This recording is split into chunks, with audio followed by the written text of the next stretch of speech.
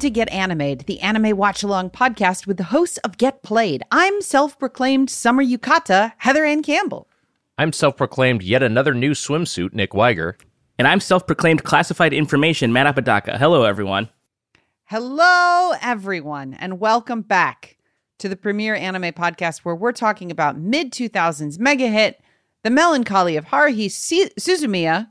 We are covering today episodes 15 and 16. That's right. Which is also known as the fifth and sixth new episodes in season 2. And also known as Endless 8 and Endless 8. All these episodes are just entitled Endless 8, although in Crunchyroll they list them as Endless 8, 4, and 5.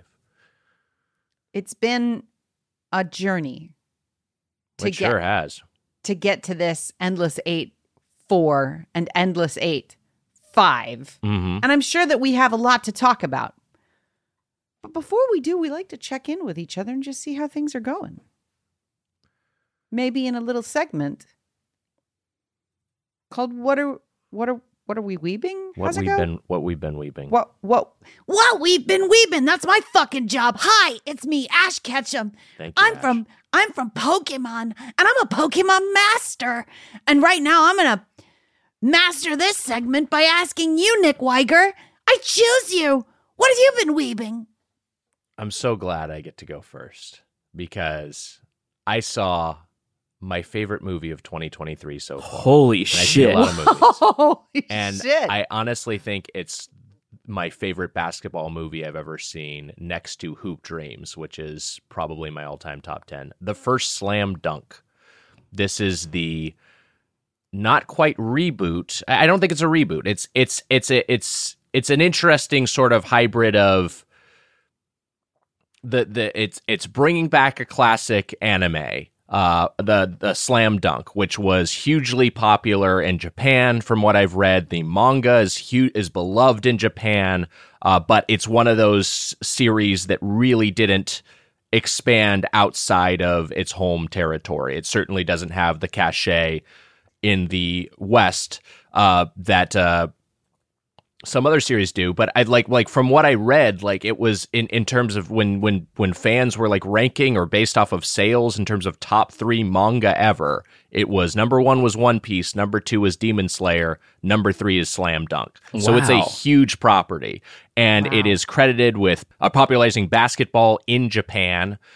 If you watch the anime as I did earlier, and I talked about some on Get Animated, a lot of the early episodes of the anime are just teaching the rules of basketball dramatically. So it's clearly intended for an audience that's a little bit less familiar with the game and fundamental rules like dribbling and and offensive fouls and so on.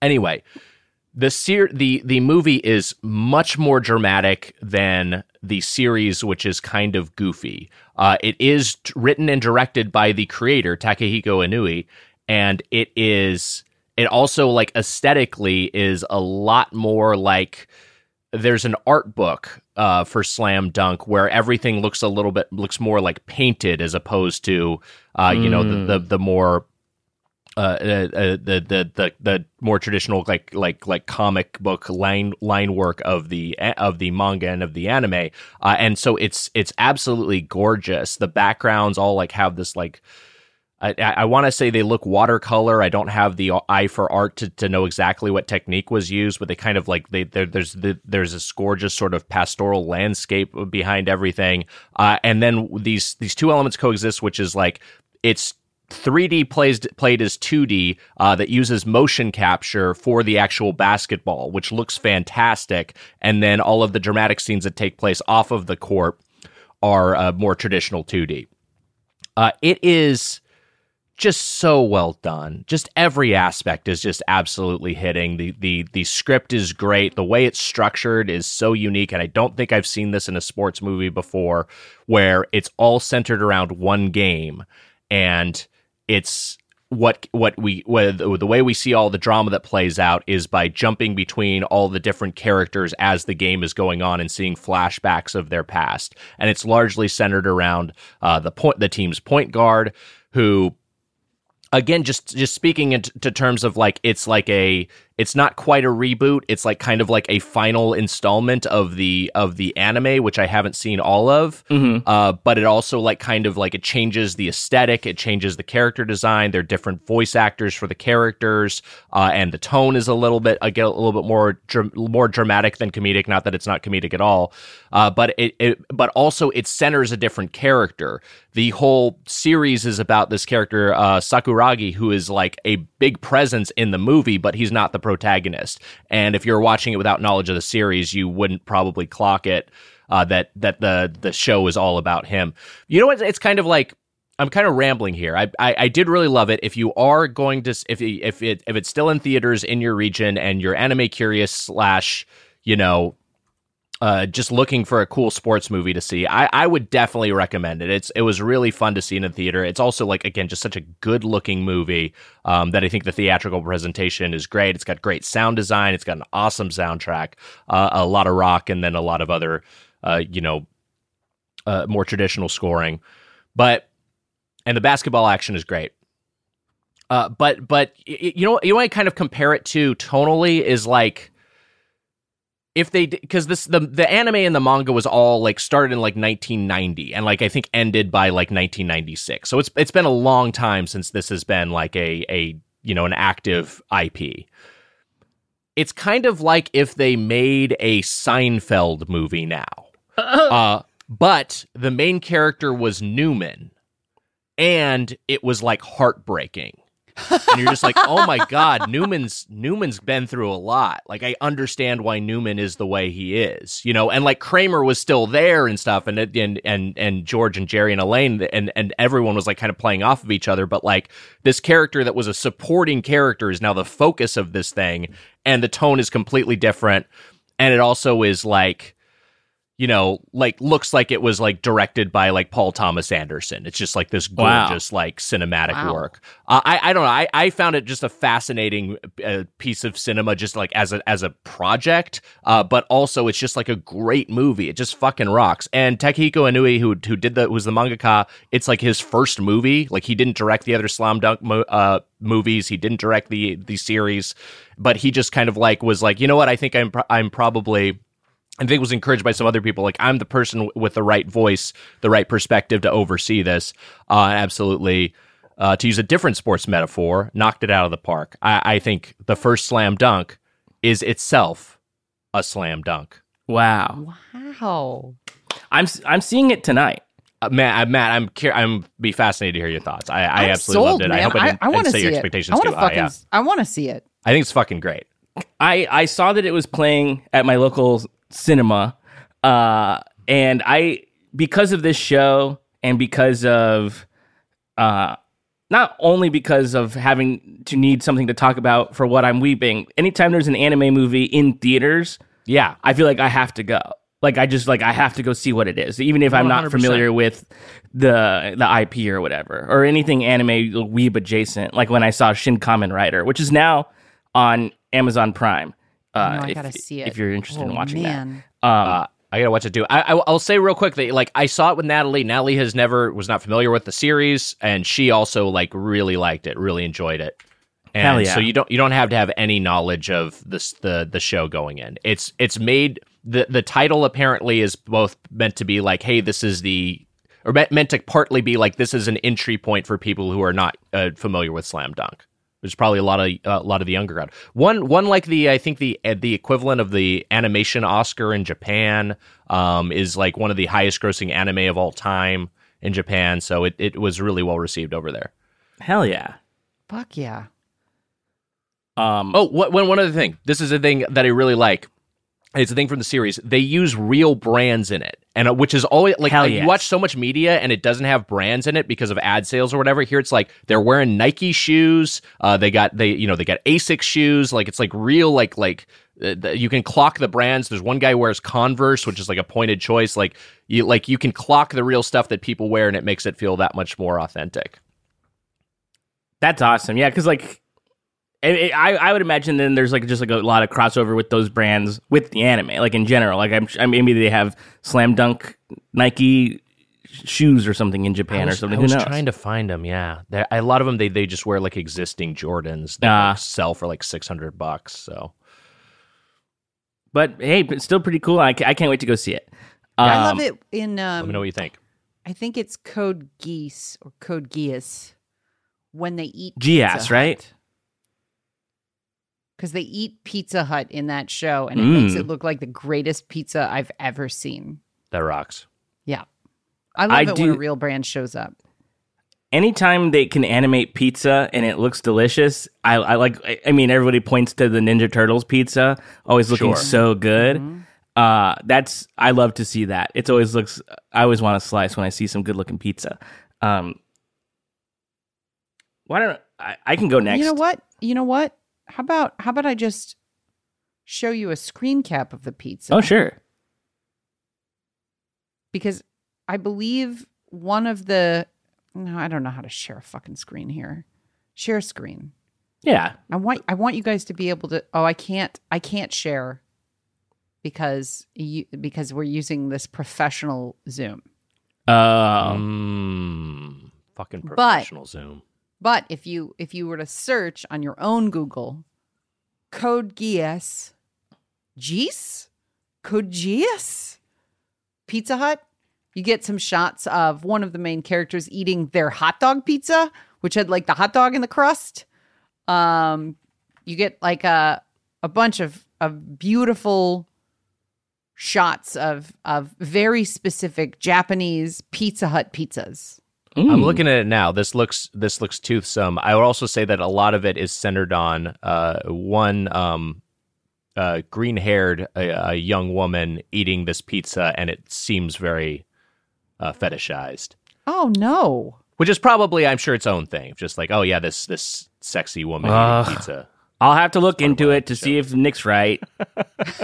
Thanks, Nick, for giving me homework. That sucks.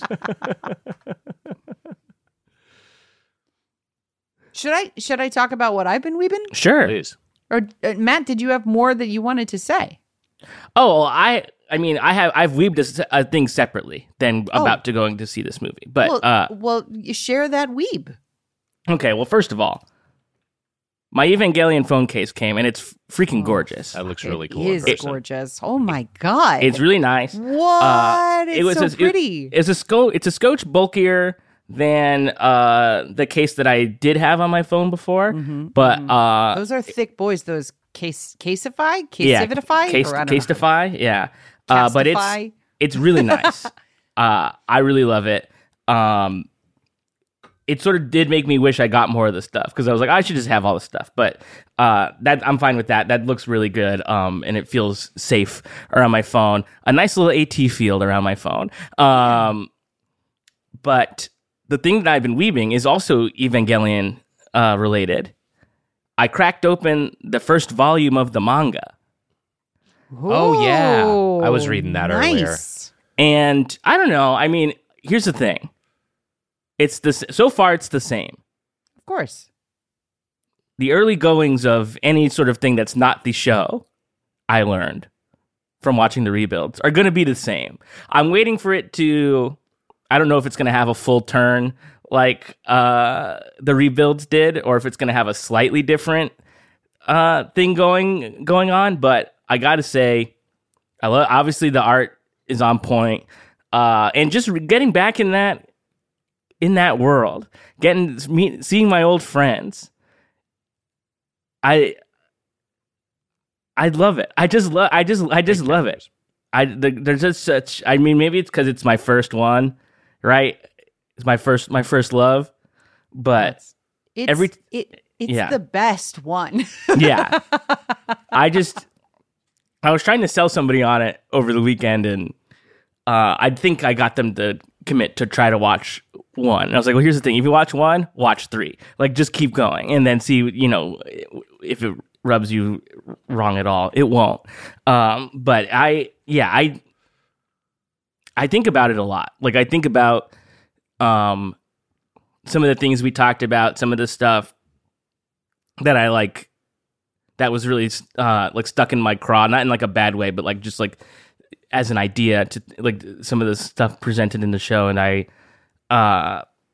like any good show where it stays with you and you sort of think about it for a long time. I feel like I'm coming up on it's time to rewatch it at some point. Yeah, boy. I think, but that'll come sooner than later, I'm sure. But that's it for me. Just reading the Evangelion manga and loving my new phone case. And hopefully I'm going to be leaving it out on my desk at work.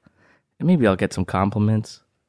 My YouTube algorithm fed me a video that I watched some of called Hideaki Anno Talks on the Phone to Prostitutes. Heather, have you ever seen this? No. It's just like he's got like a camcorder on his desk rolling on him while he just like basically has phone sex with women. But it's like none of it's explicit. It's just them, like he's just talking to like sex workers and just like saying like I'm lonely and like I'm like I don't let my work. I commit myself fully to my work, and it's just he just seems really it's super late. It seems late at night, and he's like got like a beer, so it's like it's just one of those like okay, I get the layers of this dude. He also seems friendly. Like he's not being a dick. He just like seems like he's lonely and depressed. I mean, I don't know why this footage exists. I don't know why it's been uploaded, but it's out there. That's wild. Yeah. Yep.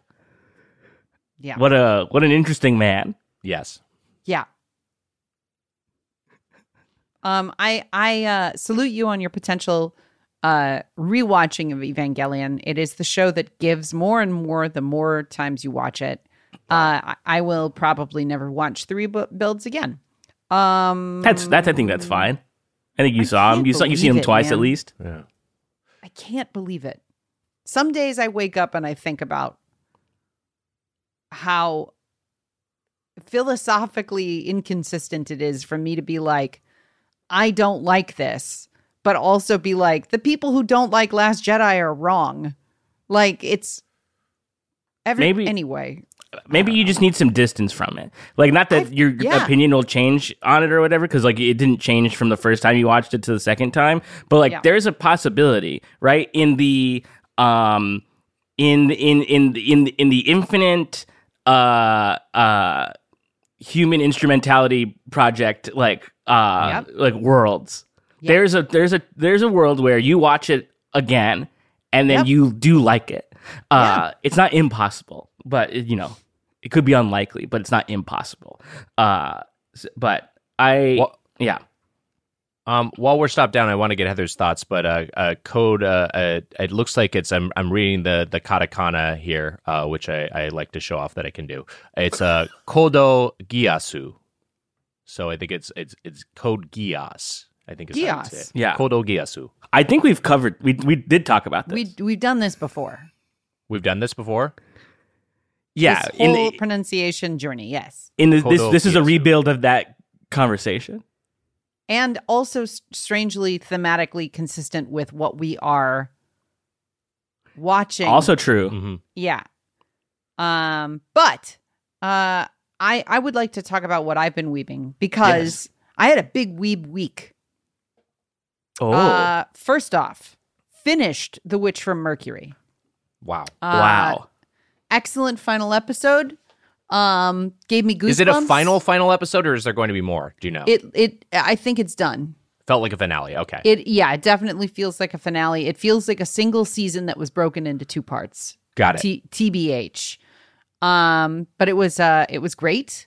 It is not my favorite Gundam series, but it was enjoyable all the way through. And now I'm going to return to the Universal Century timeline. I believe my next Gundam show is Gundam 91. And then I think I've only got like 2 more series left until I've watched the entire Universal Century. Wow. To celebrate finishing up finishing up Witch from Mercury, I went to a Japanese snack shop which actually was not, it's not, that's selling it wrong. There is a snack shop here in Amsterdam which sells American snacks, American foods, and then an assortment of Japanese snacks, which is something that I've seen at a lot of the American grocery stores here. Is you'll have like all of the cereals you could ever want because they're, you know, like that's an American thing. Then you get your like Kit Kats and your Snickers bars. You get the only place in town that you can get a can of pumpkin is at these candy shops. So if you want to make pumpkin pie or pumpkin bread, because they don't have pumpkin here, you'll also usually get a small selection of cream of chicken soup and cream of onion soup from like Campbell's, because those are also very American. This shit ain't candy. That's soup. Great point. But then you'll also have a small section of Japanese snacks. And at the store I went to, they had the Witch from Mercury chips, which are just called Ariel. And it was the best chip I've ever had in my life. Wow. What's the flavor? Chip. So there are two different flavors. I only got one of the flavors. I got roasted corn, and it was fucking spectacular. It tastes like if you grilled corn on the cob at a barbecue and you took it off the grill and you ate it. Incredible. Yeah. It's like a charred corn taste. But it's a potato chip. But it's not like any chip I've ever had either. It has structure. It is, imagine that you took like a single layer of like a Chex. You know, like how Chex are like kind of a 3-dimensional like grid on top of each other. So like take one layer of those Chex that's sort of like that consistency, and then layer it like a croissant. Okay. So there's many layers on this chip, and it is a 3-dimensional puff that you put in your mouth. It has like crunch all the way through and is light as a feather and tastes like roasted corn. So it is a corn chip, or is it a potato chip? I don't know what it is. It is so processed that it is beyond snack. I see two flavors. Okay. I see one that looks like it has like a picture of an onion on it, like an onion dip sort of situation chip. Okay. And the other one looks like it says cheddar cheese. But I see the puff. You do see the puffs. Yeah, I'm looking at these. I'm seeing the puffs. Well, there's so there are a corn snack. There are multiple. I see this one that has, they're showing me 4 here. 4 variants. But the Ariel brand of Japanese corn chips. Yeah. They are, do you see how strange they are as a chip? Yeah, they look like they're Frito style, like hard. They are not. They are light as a feather. Did you ever have they look like Doritos 3D? Almost. Yeah, they kind of look like Doritos 3D. They're a lot lighter than Doritos 3D. Wow. Lighter than that. Yeah. I'm going to have to try these fuckers. They're fantastic. Really, really good chip. So that was the second weebing I did. And then the third and final weebing I did was I went to the anime-specific store here in Amsterdam called the Otaking. And the Otaking, from Google Maps, I thought it was going to be like Gundam models and T-shirts. And no, it is only a capsule, like a gachapon store. Oh, wow. And it has several rows of gachapon, which apparently are being updated in conjunction with the Akihabara gachapon, because these are brand new gacha for like new series. You go and you trade in your money for tokens, effectively, because they're nobody has yen, so they've got like a token system. And I got a bunch of gachapon. I got like 10 gachapon. But the ones I focused on were Gundam gachapon model kits. So they are the little balls filled with full racks of like the way that you build a Gundam model kit, with those racks of parts where you need to use tools and clip them out and then assemble. Yeah. I thought it was going to be like a snap together kit that just was in a ball, but instead it is a full Gunpla model kit that I can't put together until I get back to America because I don't have my tools. So You need your tools. I need my tools. So it was a good week.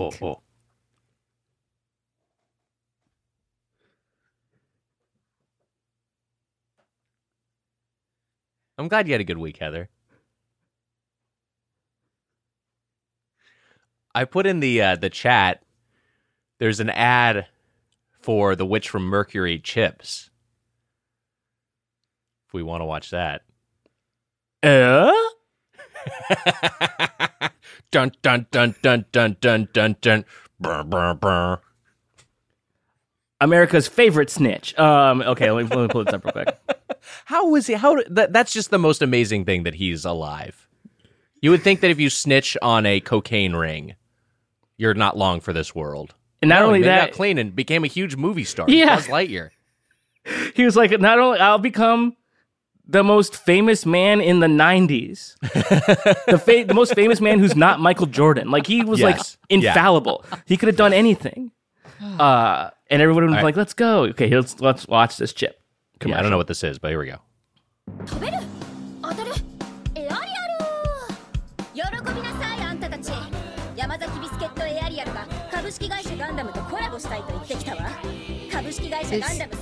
This commercial looks like postcards. Just clips of the anime with a bunch of chip clips.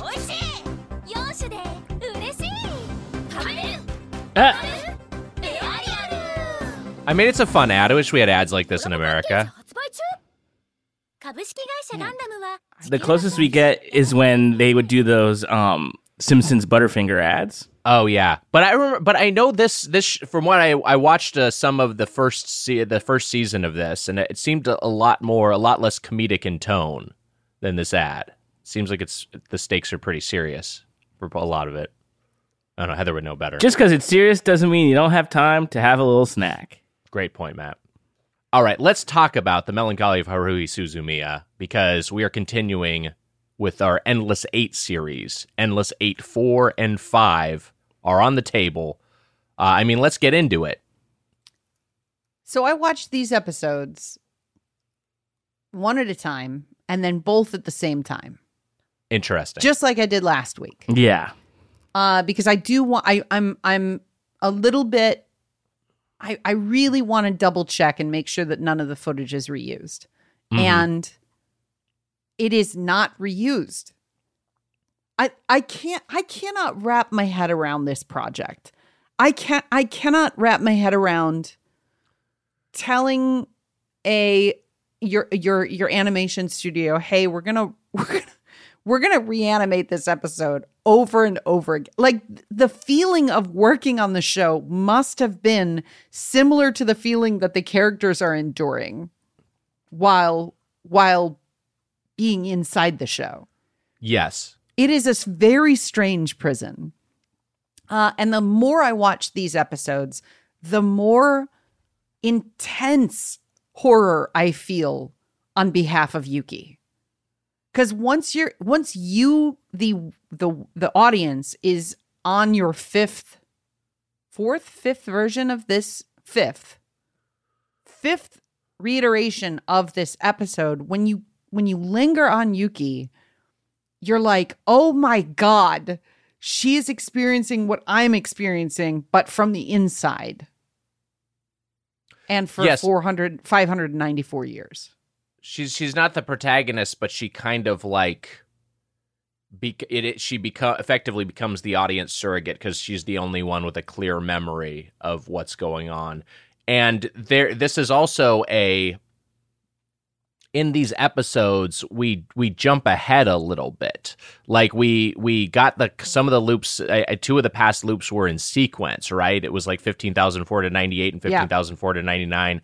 Now we jump ahead a little in time to 15,513 and 15,521. Right. So it's like, again, 2 weeks are covered by each of these loops, and Kion's like thought process is just advancing just like a little bit with each of these. Yeah. It's just a little bit more of crystallization of like something's off here. We are looping. I need to figure out how to stop this. And so yeah, it's a lot of time is passing for Yuki. I also the first of the 2 episodes we watched today, you get a moment where, because it's not until late in the like, let's see, it's 12, 13, 14, and we're on 15 and 16, right? So in episode 13, which is the first loop that we are exposed to, where Kion is like something weird is happening, he doesn't really get that sense until the end of the episode. Whereas here, he picks up the phone and he's like, I think I know what Haruhi's going to say. So you feel, feel this like, this change, like single sand moments in an hourglass. Like it is such minuscule change in an episode that is completely reanimated. And this 15th episode is very, very visually similar to K-On!, their other big, gigantic, Kyoto Animation's big, huge hit. I've also noticed in watching them side by side that the modeling is different for the characters themselves. Like it's clear that there are different teams assigned to these episodes. Interesting. So I don't know. But yeah, this is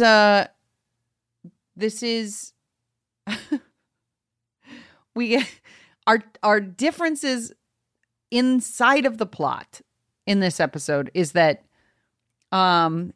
usually when Haruhi introduces Kion to 2 kids she met at the pool, they're both girls. This time one of them's a boy.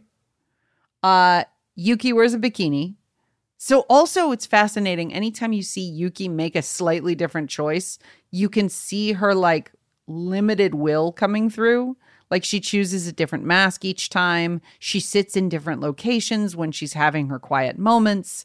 Like you get the shape of what she's trying to change without being able to change anything. Right. Things though, like the swimsuits and the yukata is where Haruhi is like, because like I pick them out. Yeah. Makes me think though that they're all different. It's like, is she changing reality so they just have different clothes that are in their drawers? You know what I mean? Like it's like almost like the swimsuit that because everyone is wearing something different each time. Yeah, it's not just Yuki. No, I don't know. It's horrifying. We talked about this last week that seeing a Groundhog Day from the perspective of people who aren't Bill Murray but have a limited awareness that they're in a Groundhog Day is torturous. Right. I wish I knew what the discussions were internally when they were making this. Yeah, right. Yeah, you kind of want some crew interviews and some behind the scenes footage of just like what it was like and how they figured out how to vary up the shot selection each time and the blocking and how at what point they themselves started to feel tormented by, this prison they'd built. You get more sort of numerology symbolism in these 2 episodes of like infinity symbols and the number 8. You get like you get like a visual motif of repeating stuff. Like at the end of the 16th episode, you get 3 moments where Kion is like, I have to change this, I have to change this, I have to change this. You also get this moment where the characters are in a caged, like, childhood park tilt-a-whirl thing. Yes. They're inside of a cage and Haruhi just keeps spinning it and spinning it and spinning it. You also get in that episode, in the second of these 2 loops, an Eva reference. Because Kion is baking alive in his fucking costume while they're doing their part-time job. And he says, now I know what it was like for Unit 0. Oh, yeah. To get hit by that beam. which is great because it also means that Evangelion is so like, it's so big that it permeates multiverses. Like, you can't be a kid Kyon's age and not know what Eva is, right, or it would be less familiar a reality. Yeah, I mean, I'm reading Stephen King's Cujo right now, and it's interesting because it was like written in the early 1980s, and so like there's a kid character. The kid is just playing with Star Wars toys, and he just has like actual Star Wars characters as toys, and it like to your point, it helps the reality that he's just like his favorite character is Greedo, and he's playing with his Greedo action figure. Okay, so can I take a step back? Sure. I don't want to derail you too much, but like the past 2 episodes, which we talked about last week, I was like, this is awesome, and I was really on board with it.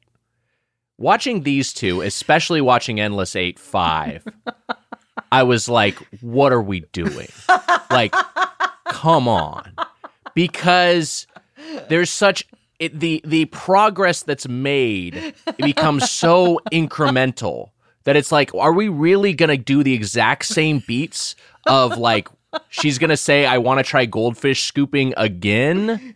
And like, we know there are realities where they didn't go goldfish scooping, but we're not going to see that one. This is another one. We know there are realities where they had a different part-time jobs. We're not going to see those. We're still going to see the one where they're wearing mascot suits, handing out balloons.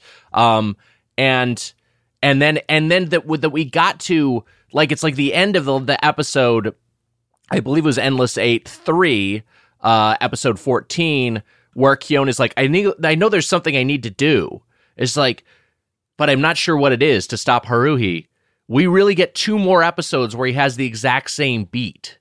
Like, he doesn't, like, get to the, like, wait, I know what it is. I gotta, like, that does not advance. He's still trapped in the same state. You cannot advance. Yeah.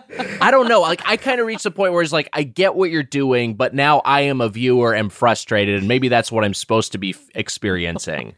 But that's what I feel. So, as we know, people don't. The first season of Haruhi Suzumiya is so good that it's like, why is this basically evacuated from anime pop culture? People don't really talk about Haruhi anymore. And it was, at one point, the biggest show on the fucking planet. Mm-hmm. And I think, Nick, what you are experiencing is what I experienced when, in 2009, when I was watching this, and I was like, what is happening?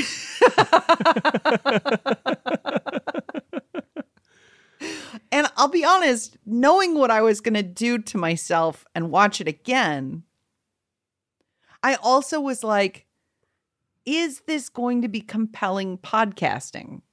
Right. Because I was worried that we wouldn't have anything to talk about.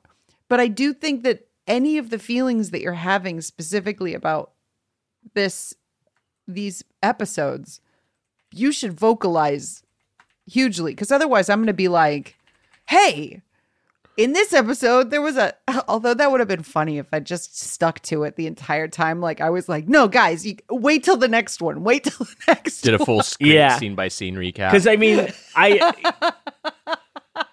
when I was watching these, I sat down and I watched them, and I know what's going on. I was strapped in to see how these 2 might be a little different than the previous ones. But to Nick's point, the fact that they're both basically the exact same, right, which is very slight differences, different clothing, fully reanimated. Yes, and so I will say, but in the first one of these 2, in 4, yeah.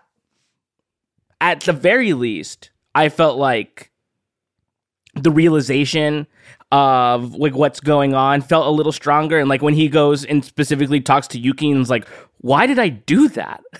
Yes. Yeah. Like that's at least pretty strong. And I was like, okay, like something's different. Like he's starting to actually feel an an awareness of like what actually is going on, and the fact that he was sort of calling out the things that were happening before they were happening, and to that effect, his little sister as well was like, I think this is going to be a home run or whatever, like or whatever sport she was watching, I can't remember. It would have been a home run because I think that's the summertime sport. But when she so she's also in this loop in the same way. Everybody is. But I guess I thought we would, get closer to figuring out how to stop this. Because, I mean, I don't want to jump ahead. Right. I haven't seen ahead. I have a thought about what needs to be done. I think I solved it. But then I'm watching this fucking idiot like get what I think told specifically what to do. Yes. And then when it gets to that point, he's like, oh God, what the hell do I do? Right? But right. I would 100%. Yeah, because it seems like it's spoon-fed to you, but I think you're also, as the viewer, supposed to feel the frustration of Yuki, where it's like, wait, now we know what to do, but he doesn't know because he's experiencing this for the first time, absent some vague feelings of deja vu. Yeah, and she can't say anything about it because it's her can't say anything. Job to observe. Exactly.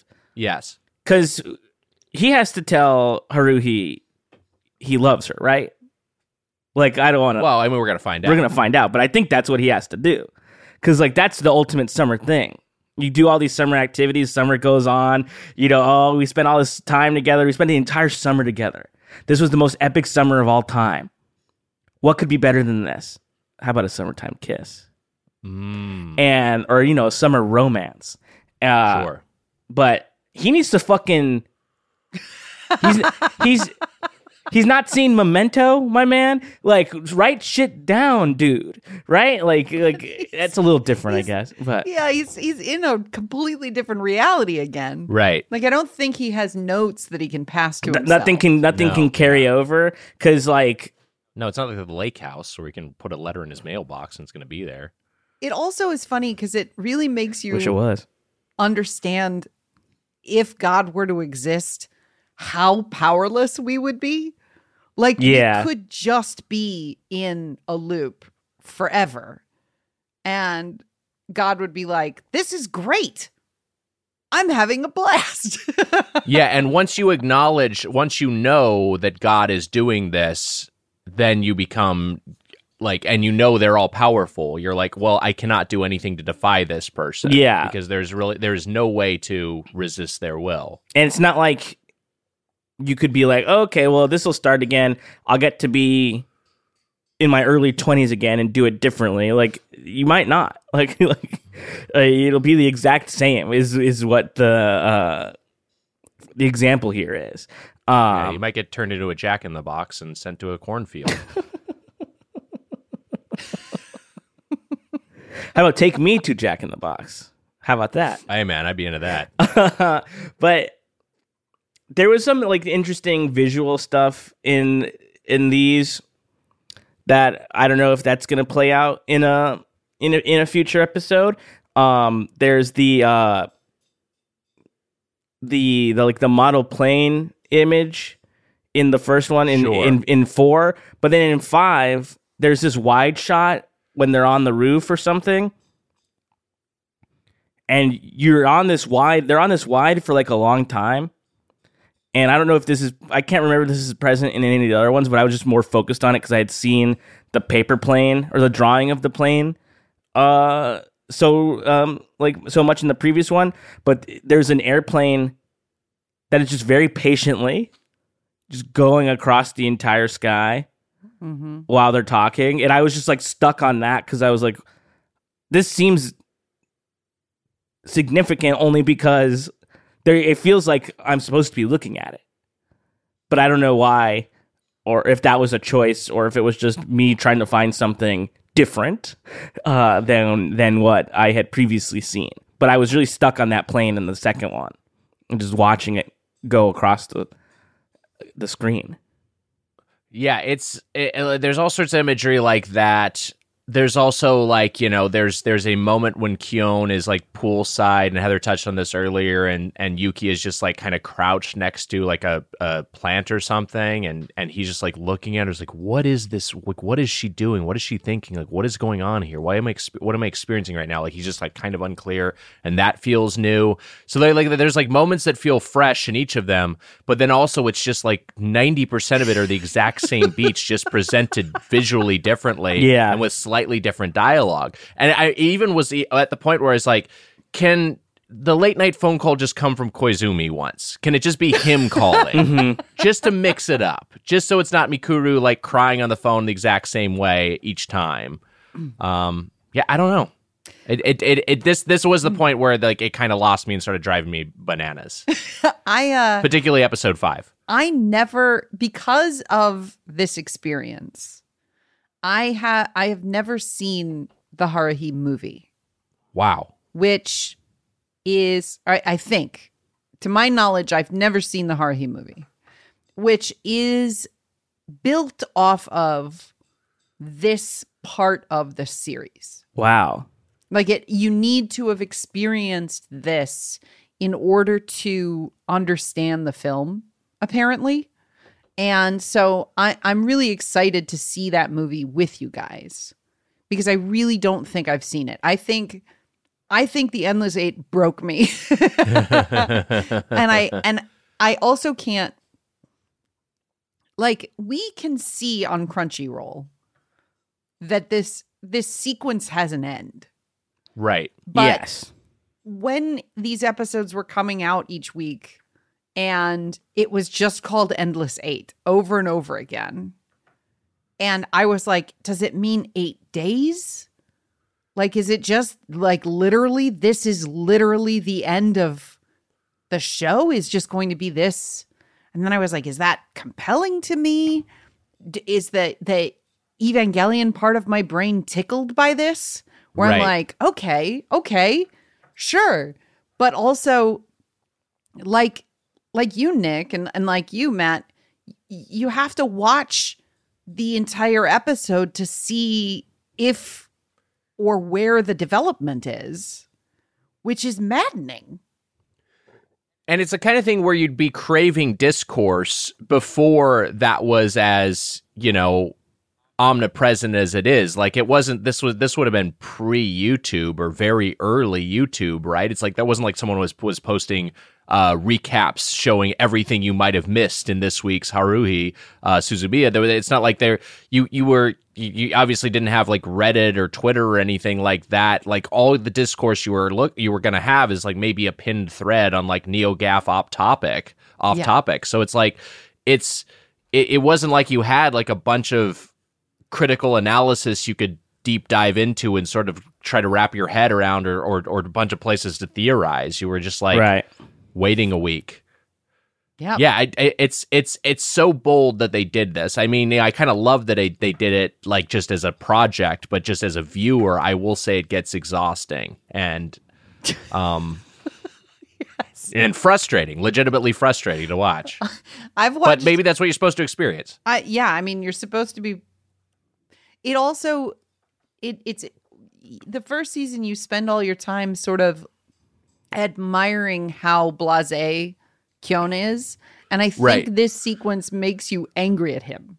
Yes, right. Why don't you care more? Why aren't you doing more? Like, please actualize, buddy. I need you to do something. I need you to do something in that scene, or I'm going to go crazy. And also, I don't know if I have the stamina, because I watched each of these twice this week. Mm-hmm. Once on their own and then once side by side, because I was like, oh, maybe they did reuse some of this. No, it's not. None of it's reused. No, yeah. It's so crazy. Nothing like this exists. Yeah. It's a wild thing to do. Nothing like that. Nothing. There's nothing akin to this. It's just as fucking crazy. Just as resource allocation, I'm just like, I just cannot, the clout you'd have to be able to be like, hey, let's like if this was like live action and you're like, hey, we're going to shoot this exact thing 8 times, but everyone's going to have different wardrobe. We're going to have different blocking, slightly different dialogue. People just be like, what are you talking about? And then it's just so much more work to animate, which I think is probably a point we've made in the past. But whatever, the nature of this thing is that it's going to lead us to repeat ourselves. And but they're also not slacking. Like they're not slacking. You know what I mean? Like it looks great every time.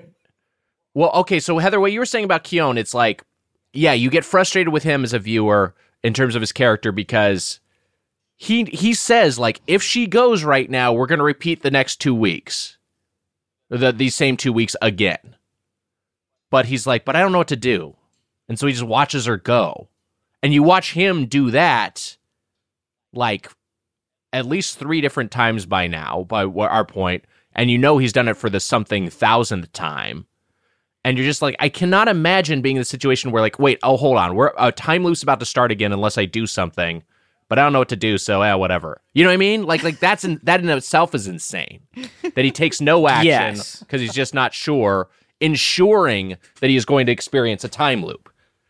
I would try to stay up. Like, you know what I mean? I would try that once. Do something, yeah. Like, I would just try to figure out what I'm supposed to be doing. The fact that he's just, like, at the end of his last day, and it's just like, whatever. Like, he's sort of like, whatever, like, throughout the rest of the series, and it's, like, kind of like a funny, or, you know, it's part of his charm. But now the fact that he's acting like this every time, I want to beat his ass. Like, I want him to, like, do something. As far as he goes is, like, I'm not going to do my homework, you know? Like, he says, yeah, I guess it doesn't matter if I do my homework or not. It's just, like, that level of apathy is staggering. Yeah, it's like maybe it was a call to action for the audience.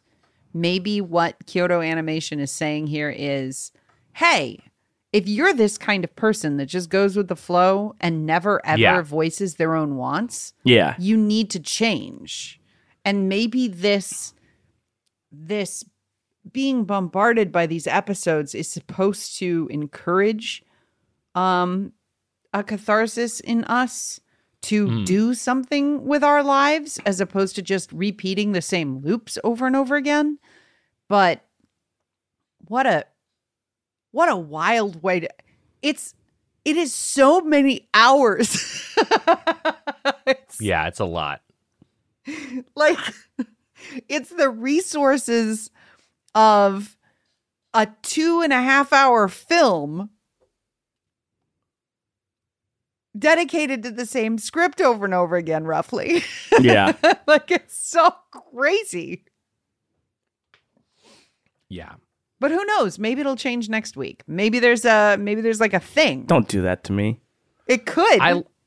I like that. The one thing I do like is that when the scenes where they go to a movie, it's a different movie each time. Yeah. That's a fun detail. Yeah. I mean, it's a different everything each time, just slightly. And you know that it's like Haruhi is just like, I've already seen that movie.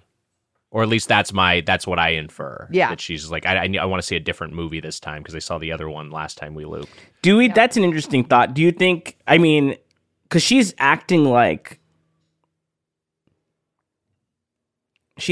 sort of like brand new every time.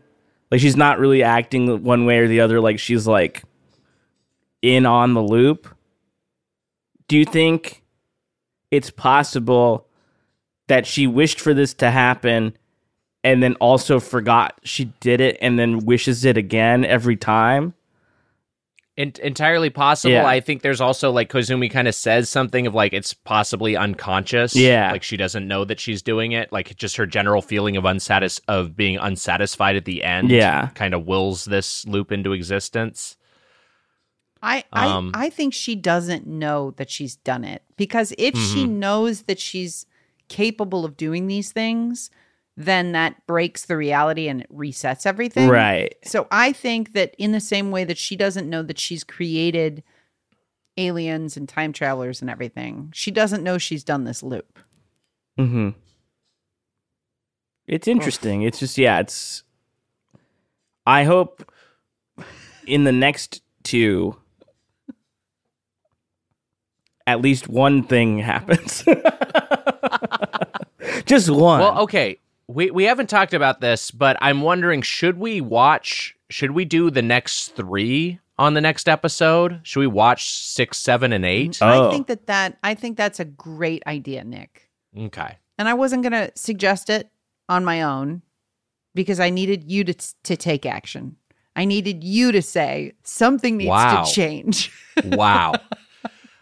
Because I also think that if we don't do that, then 8 will be paired with another episode, and I feel like we probably might want to talk about the whole thing once we've seen all of it. So maybe we do those next 3 next week. Okay. Yeah, we'll do the next 3 next week, and then return to our 2 episodes a week viewing order, and we'll finish it up with the movie.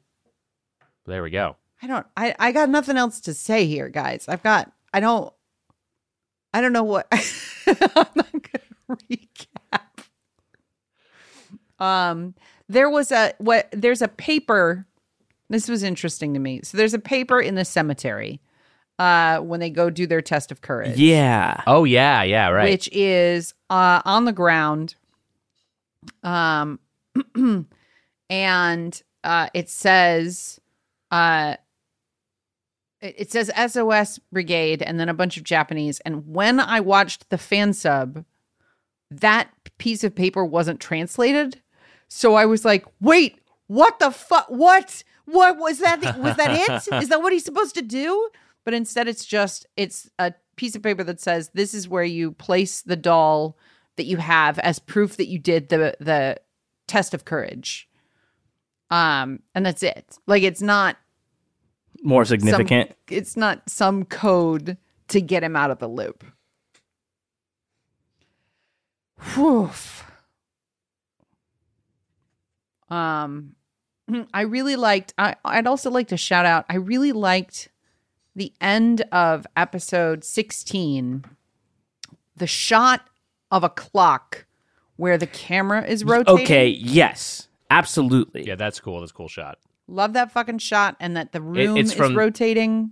Yeah, it's basically a POV shot from the second hand, and the frame is clocking perspectives.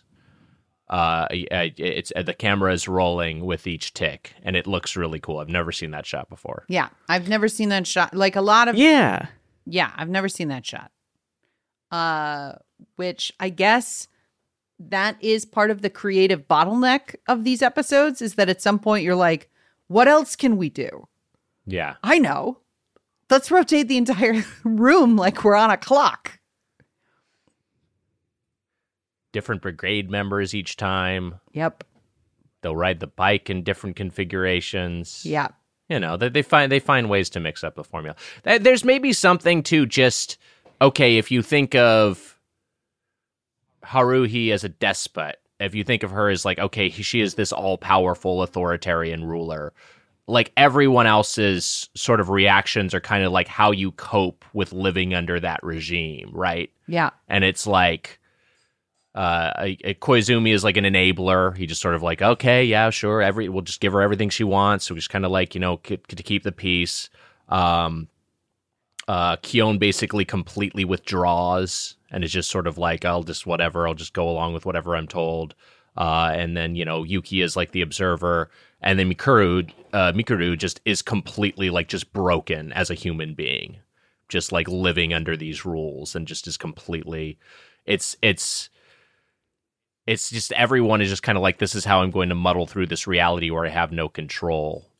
And yeah, this is the most, you know, extreme, this run of time loop episodes is the most extreme example of that. Yeah. Yeah.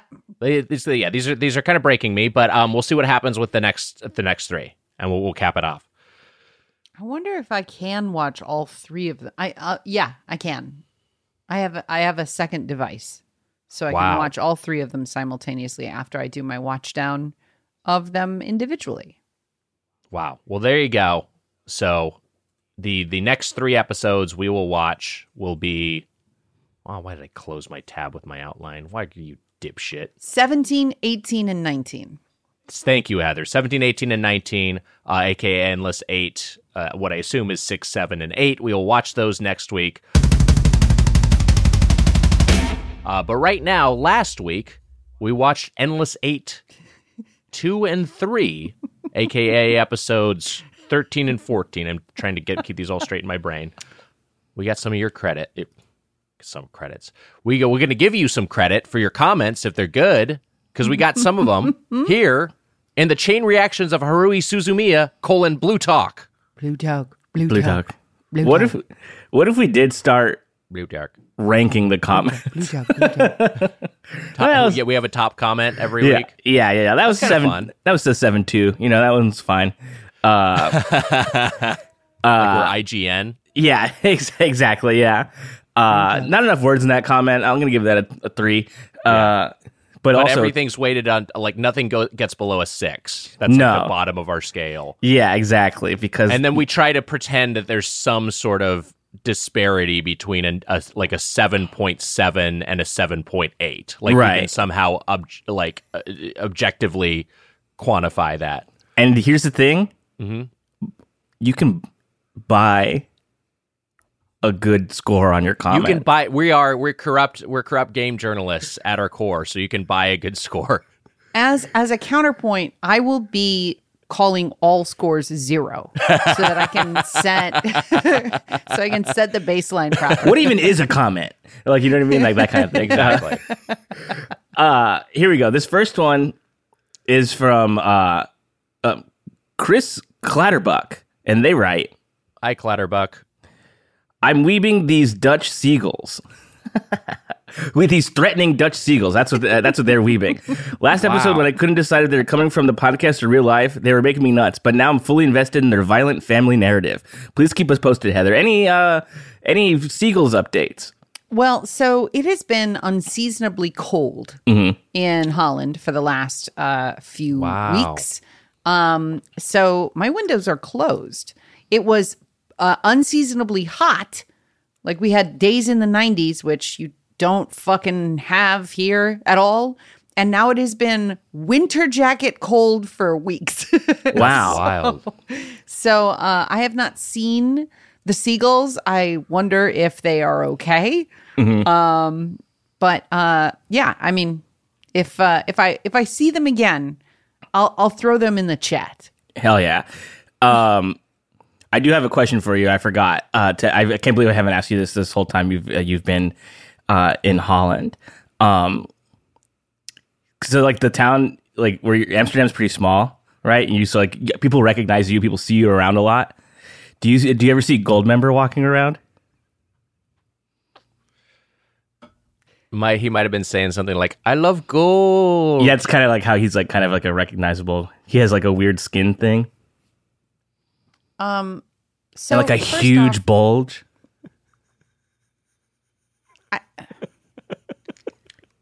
It's okay, yes or no. so Have you seen him or not? The questions I have include: does Matt think I'm now inside of fiction? Is that what he thinks?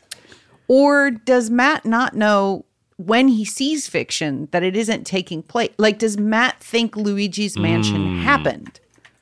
Well, he made that house look really nice, so I would imagine his hard work did certainly pay off, didn't it?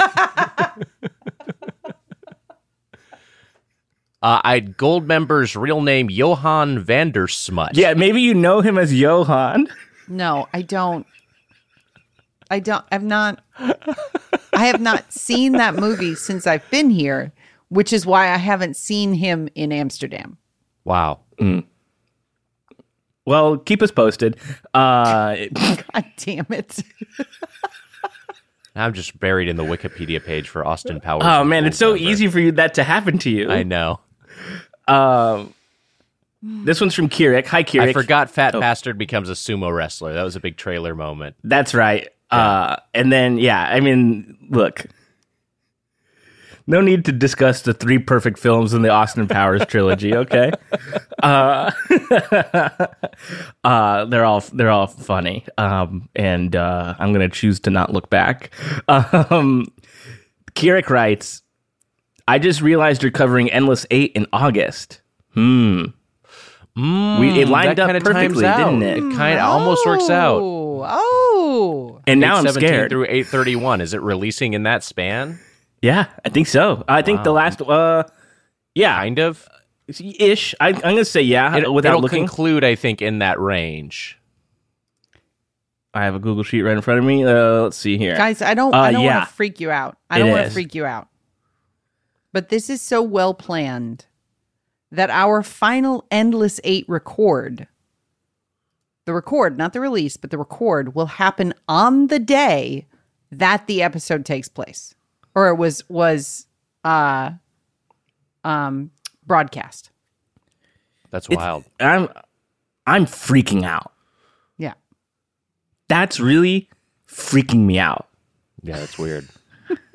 I'm scared. If it happens, because we haven't gotten to there yet, right? In time.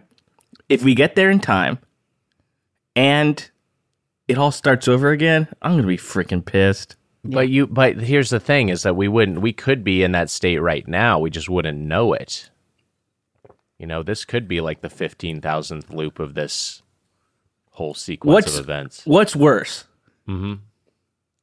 Learning that you were in a time loop or fearing you might be, right? Like the thought of that you could be. I think fearing you might be is worse because I think learning aftermath, you're just sort of like, oh my God, that's insane. Yeah, but not knowing if the next day, every time is going to start over. I guess you catch on that it's not happening, but then you don't know how big the loop is, do you?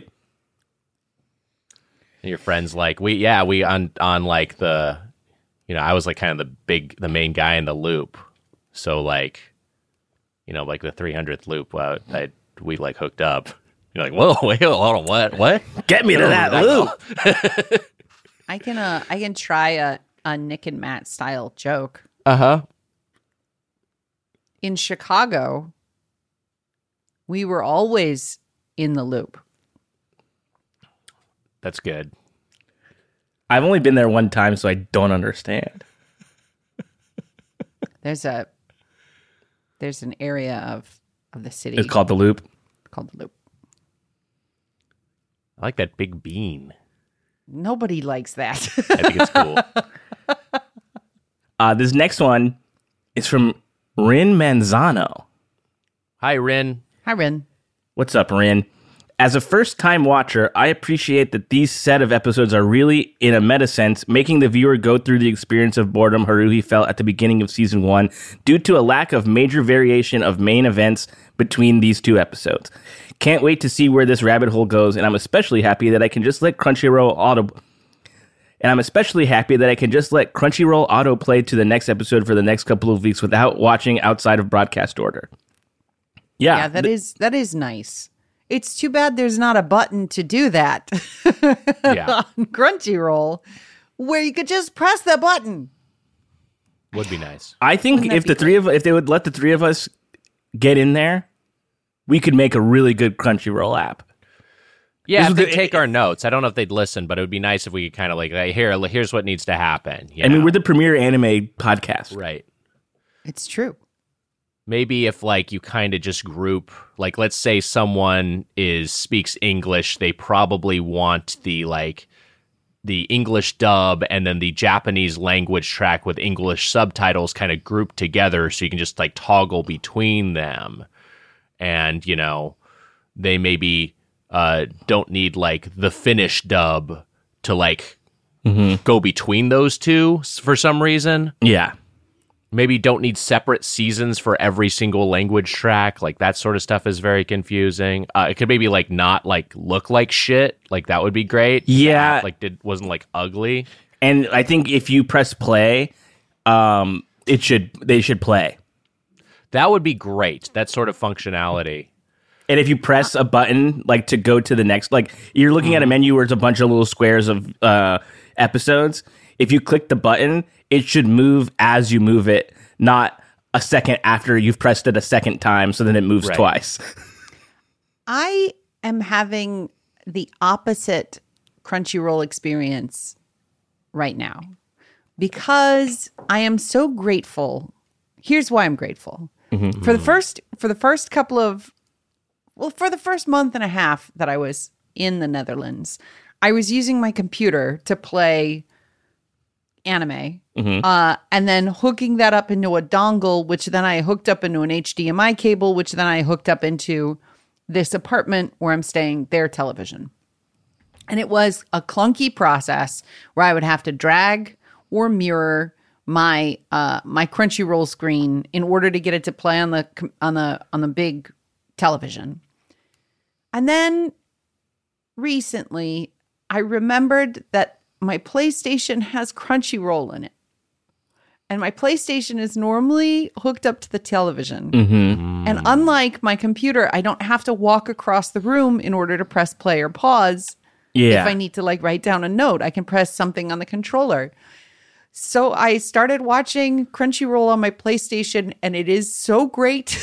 Oh, wow. So easy to just press play or pause that I feel like I've had a journey from what felt like the old days of anime with digital fan subs and like HDMI dongles to get something onto your television.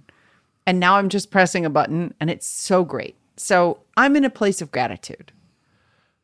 That's where I am. I wish my experience with the PlayStation Crunchyroll mirrored yours because mine just like doesn't work. So that's the issue I run into. This Sony platform on Sony hardware just like does not function. But yes, I do like there is a thing of like, okay, this catalog of content, which you used to have to fucking torrent to try to find, is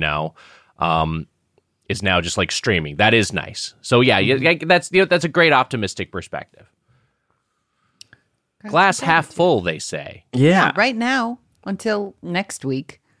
Let's read a couple more of these. This next one's from Eddard88. Hi, Eddard. Hey, Eddard. Hello, Eddard. It sounds like the pitcher in the baseball game on TV during the opening scene is getting better with each episode.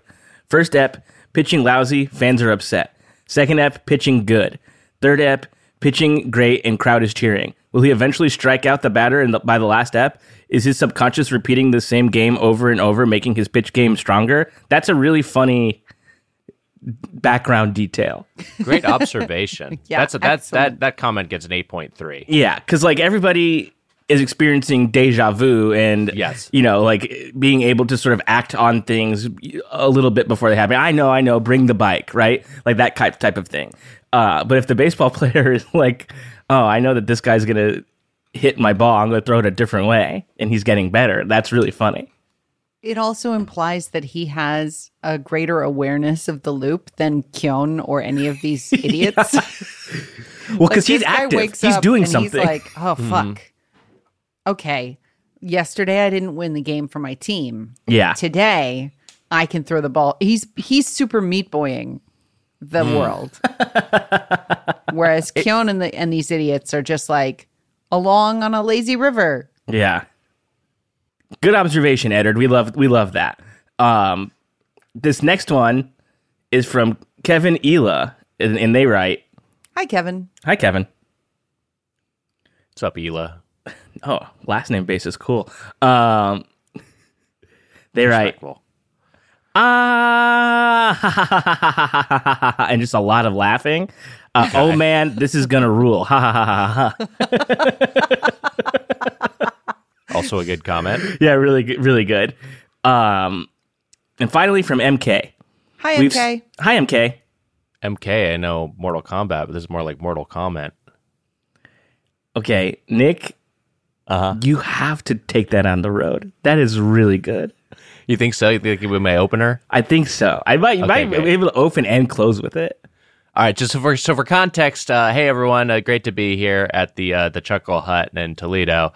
Just for context, just so everyone know, like I have a podcast, and then on that podcast, people may leave comments, and one person who regularly leaves comments is called MK. So just know that going in, and then I'll just okay, yeah, all right, this guy knows what I'm talking about.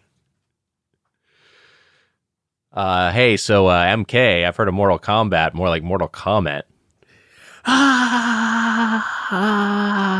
He's better than Carlin.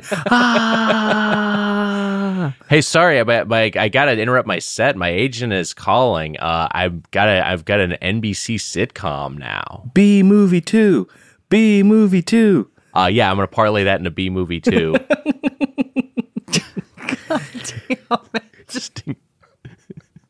Stung again. I'm eventually gonna have like a dissociative personality that takes over during the podcast. That happened to somebody I know, actually. It was Goldmember. With this weather and the unseasonable coolness in the Netherlands right now, Goldmember must be going around saying, "I love cold." Yeah, he's like, you think my member's gold? Actually, change that G to a C, my man. It's like, my skin's flying off. It's frozen solid. Sometimes I wonder how you could process the audio of me screaming at the top of my lungs, like the real top. Not enough filters. Not enough. Like, what would that do to Matt as a producer, and then also how would the listener? I would be like, that? I would be like Werner Herzog and be like, nobody should ever listen to this. Okay, MK's comment is really good. I'm telling you right now. Mortal comment. Jesus Christ. Here's the thing. I did like it. I'll call that back at the end of my set. Okay, that's good. MK writes, we've seen Asahina in various levels of distress across the episodes, but nothing hit me harder than her voice the first time she calls Kion. Props to the voice actress because it was legitimately upsetting. And I agree. It's a great performance. Yeah. Yeah. 100%. She's very much in distress. Yeah. It's not enough she got dunked in the pool or had a worm dropped on her. Now she's aware of she's in some existential prison. And she can't return to the future, her home. I don't know if it'll ever be answered in the series or the movie, but there's something very funny about Asahina being just like basically the least well-equipped person to be sent on a mission to the past. Yes. Like, she's totally inept at everything, and she's terrified by everything that happens. I wonder if, because I don't remember if it's answered, but I wonder if it's a situation with like a loop paradox where older Asahina comes back and is like, hey, you have to send me on these missions because I'm a very, very practiced and professional time traveler by the time I'm an adult. Oh, sure. Yeah, that makes sense. Reminder, because we set this up earlier, but we are going to be covering 3 episodes next week. We're going to close out the Endless 8 arc, talking about episodes 17 through 19, parts 6, 7, and 8. So watch along with us, or don't. Either way, we'll see you back here. Great stuff. A lot of great comments. And, we were ranking all of them. And it's that time of the episode where we have to rank the top comment of all the comments. And you know what? It's a tie. Oh, you all got zeros. Oh. All our commenters got animated. Wow.